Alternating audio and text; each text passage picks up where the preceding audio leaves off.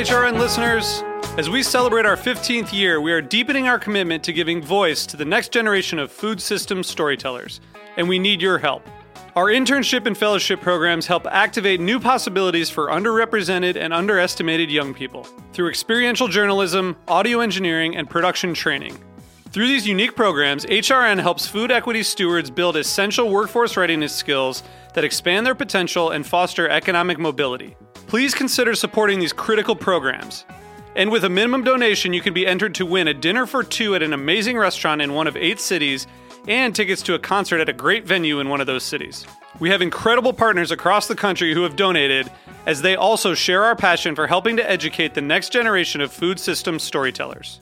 Check out heritageradionetwork.org/15 to donate and enter to win today. That's heritageradionetwork.org/15 to donate and enter to win today. And make sure you donate before March 31st. Thank you.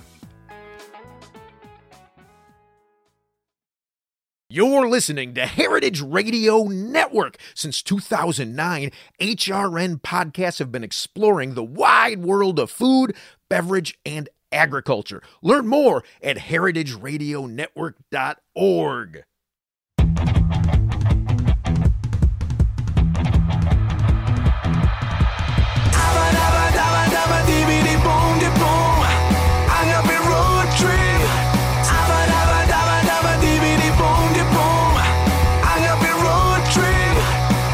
I'm Lou Bank. I'm Chopper Iwan. And this is Agave Road Trip, the critically acclaimed award-winning podcast that helps Great Gags bartenders better understand agave spirits, rural Mexico, and bats.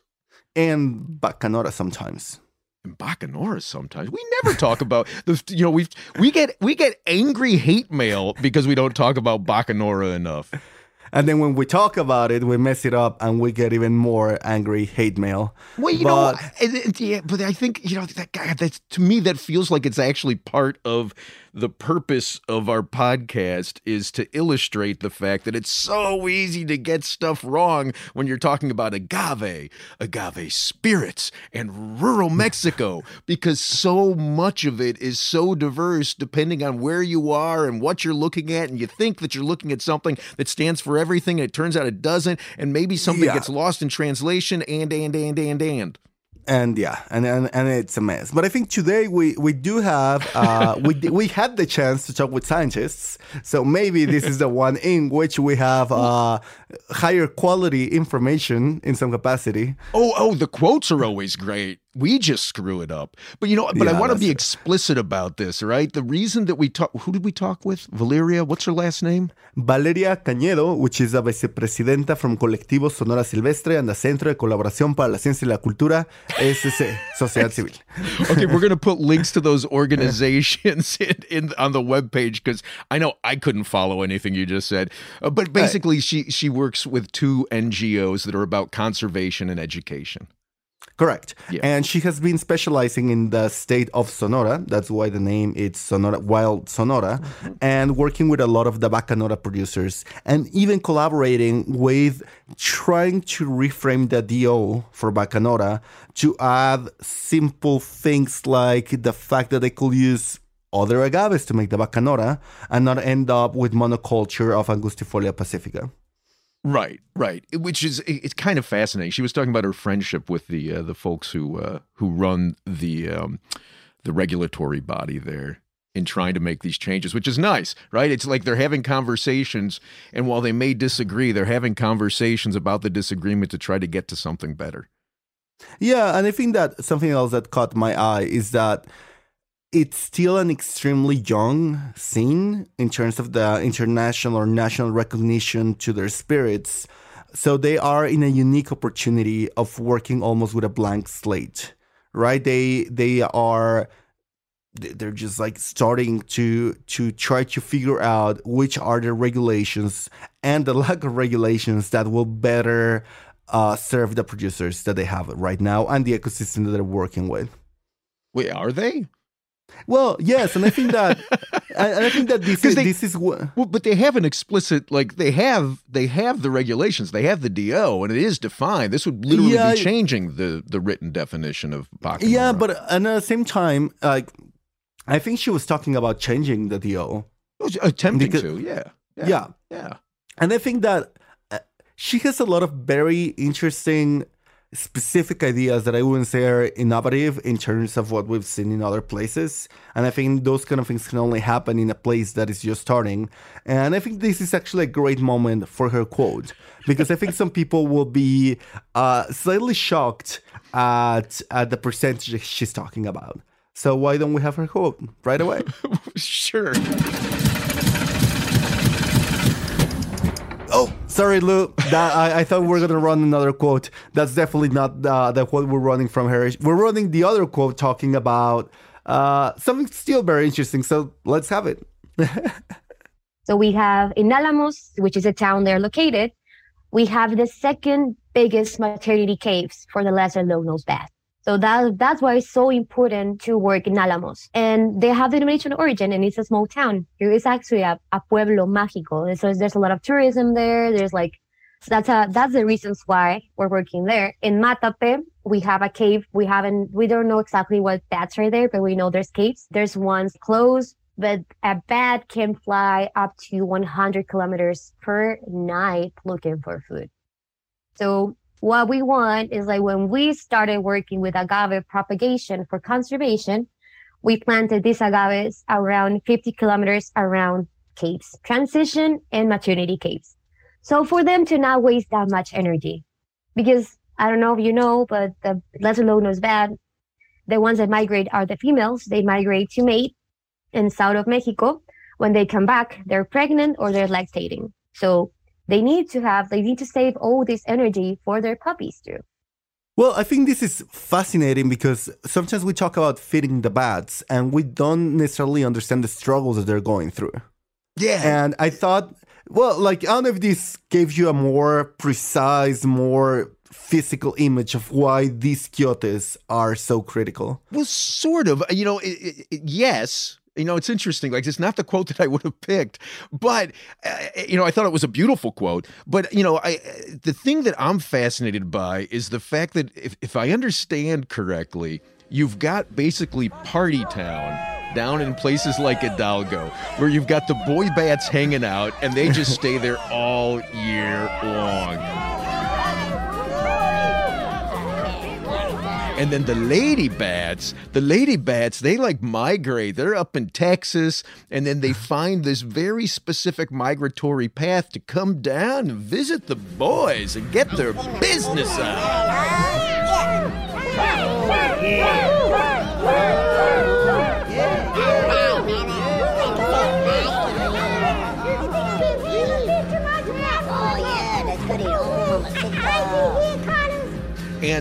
And in order to make it down to the boys, they've got to have all the little, like when you and I are on our road trips, right?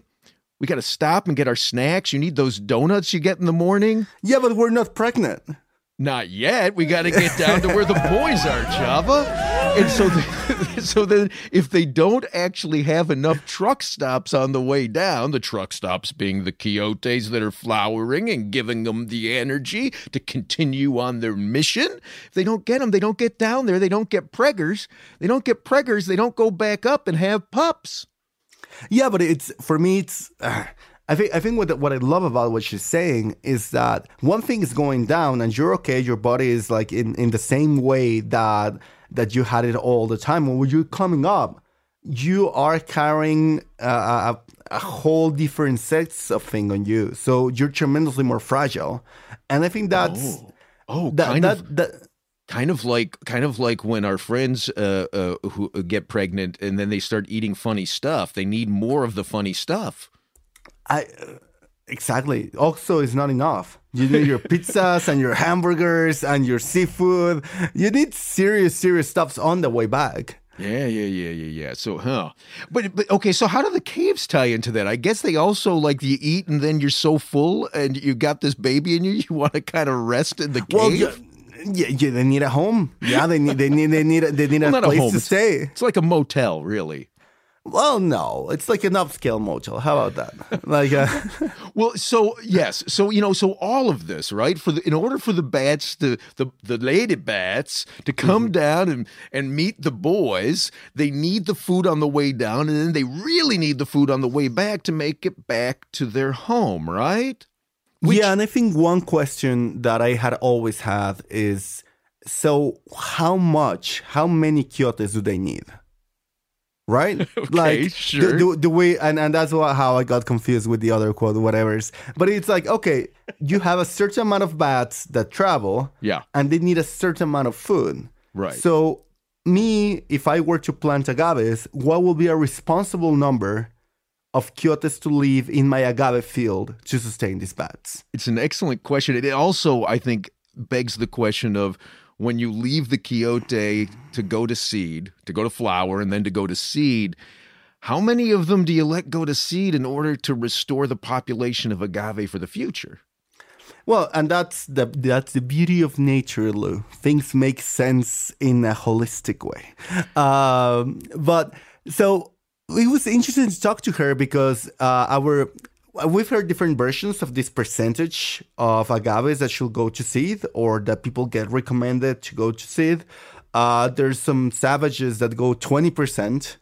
And I love Sergio from Ultramundo because he goes 20%. He lets 20% go to flowers. And then there's some people that will recommend 5%, but she's saying 1%. Right. And that what, Chava? Well, that sounds like not a tremendous sacrifice.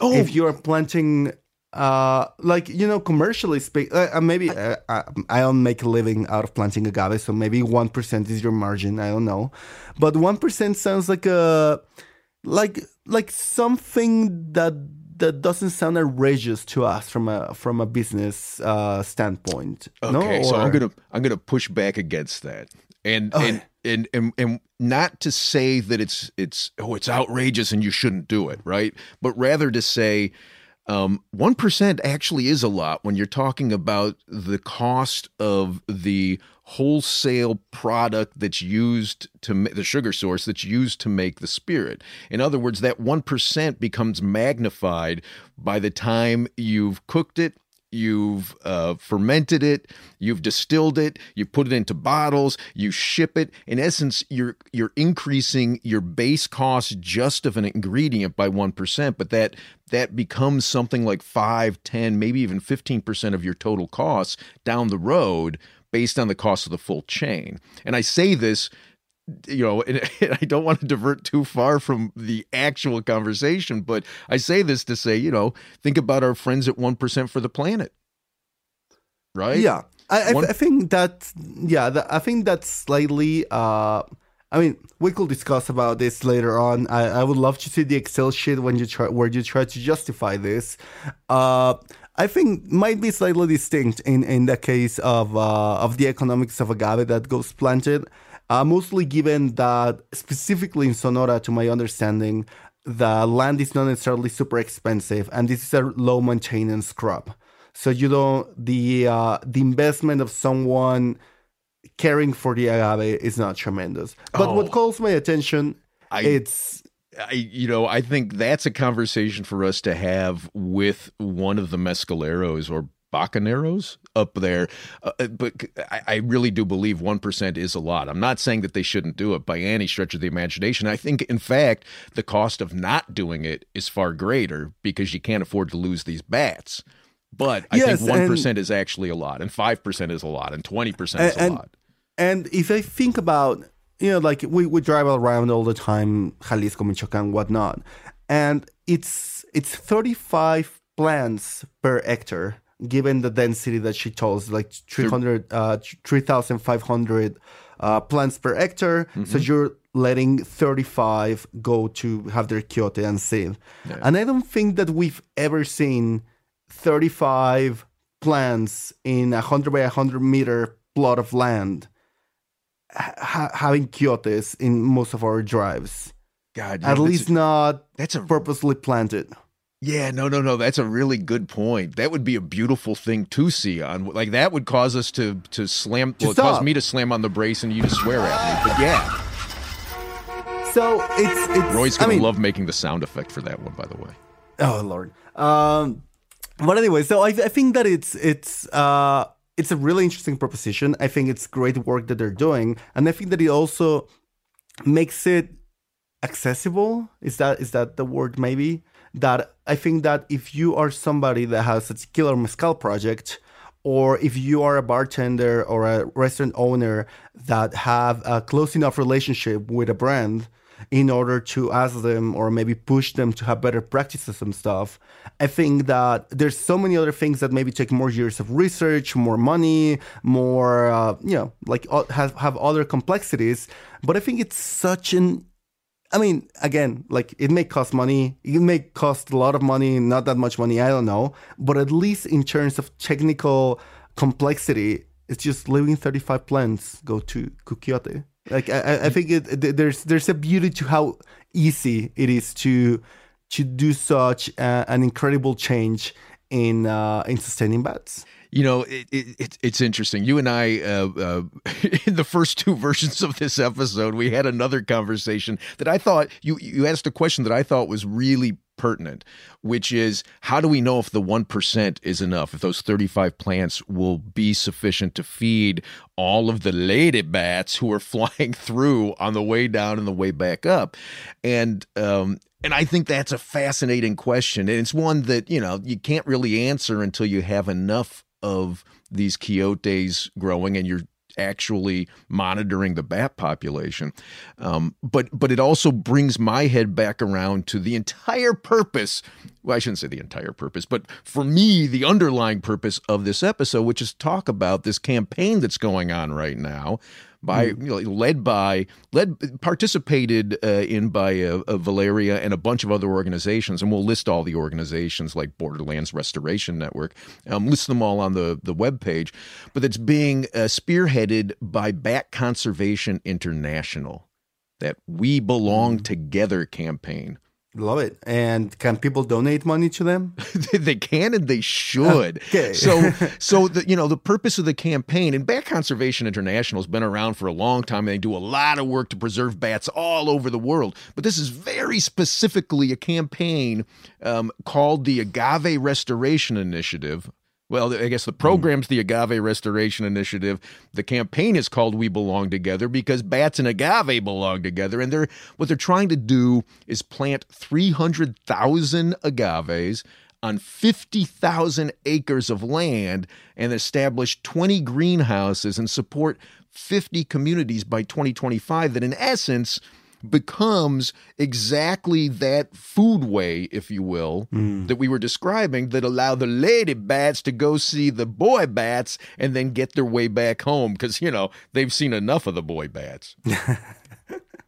Love it. So yeah, I feel like go there, donate some of your money, buy mezcal that it's some way linked to these practices in the future in 2025, and that's the Bacanora one. You can see, like, there are Bacanors that actually are part of it. But I'll tell you, the conversation that I started having with Dr. Kristen Lear over at Bat Conservation International when they were describing this problem is they've got a real need for some of these Quixotes in Hidalgo, where we're Boy Town, basically, where all the boy bats hang out. So the conversation that we've been having, and it's not finalized yet, so this is definitely, me speaking out of turn, which doesn't surprise you, does it, Chava? No. They're very on brand for you. There you go. So what we're talking about is having Sacred pay the tinacaleros, the families who are making pulque, to literally, in essence, pay for pulque they don't make. So to go back to that conversation, right, about what's the cost of that 1% of the agave, right? Like, I don't know what that is, but I'm willing to bet that Rogelio and the other guys that we met in Hidalgo who make pulque, that they have some sense of how much pulque they get out of one agave during its lifetime production of aguamiel, right? Yeah. Yeah. And so what is the income that they would make from that underwrites their entire operation? And then like that's what we would pay for to let them to allow that agave to instead go to seed and create that food source for the pets. Love it. Well, it's an amazing theory. We don't know the numbers yet, but that's how I think Sacred's going to try to participate in this, because I really love, I love what they've put together with this campaign. I'd love to see people donate to it. I'll certainly be donating to it personally, but I'd also love if we can somehow tie Sacred into it. Woohoo! And I think that's a wrap, Senor Blue. It's got to be. We're at 18 and a half minutes. Oh, good Lord. Okay, let's get the hell out of here. Thanks, guys. Adios. Catch you next episode. Bye-bye. This has been Agave Road Trip, the podcast that helps gringo bartenders learn about agave spirits. Your hosts are Lou Bank and Chava Periban. Sound engineering by Roy Sierra. Theme song performed by Gabriel Oliveira and Mark Rico. Sign up to become a road tripper and listen to more episodes at agaveroadtrip.com. If you enjoyed this podcast, please let us know. And if you hated it, recommend it to your enemies. You can also find us on Facebook and Instagram. Lou is in charge of our social media, so if he happens to sound like an old man, forgive him. He is one. Agave Road Trip is a production of 10 Angry Pitbulls, Inc. Agave Road Trip is powered by Simplecast. Thank you for listening to Heritage Radio Network.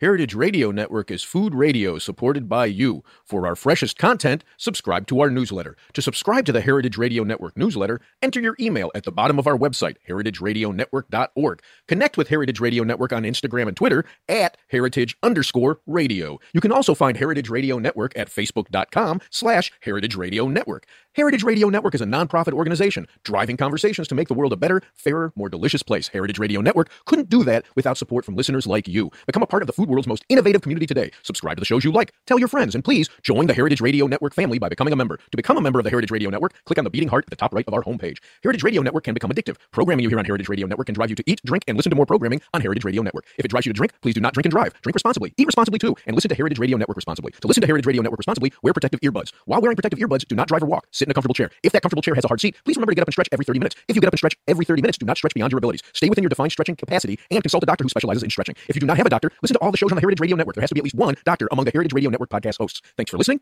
Agave Road Trip out.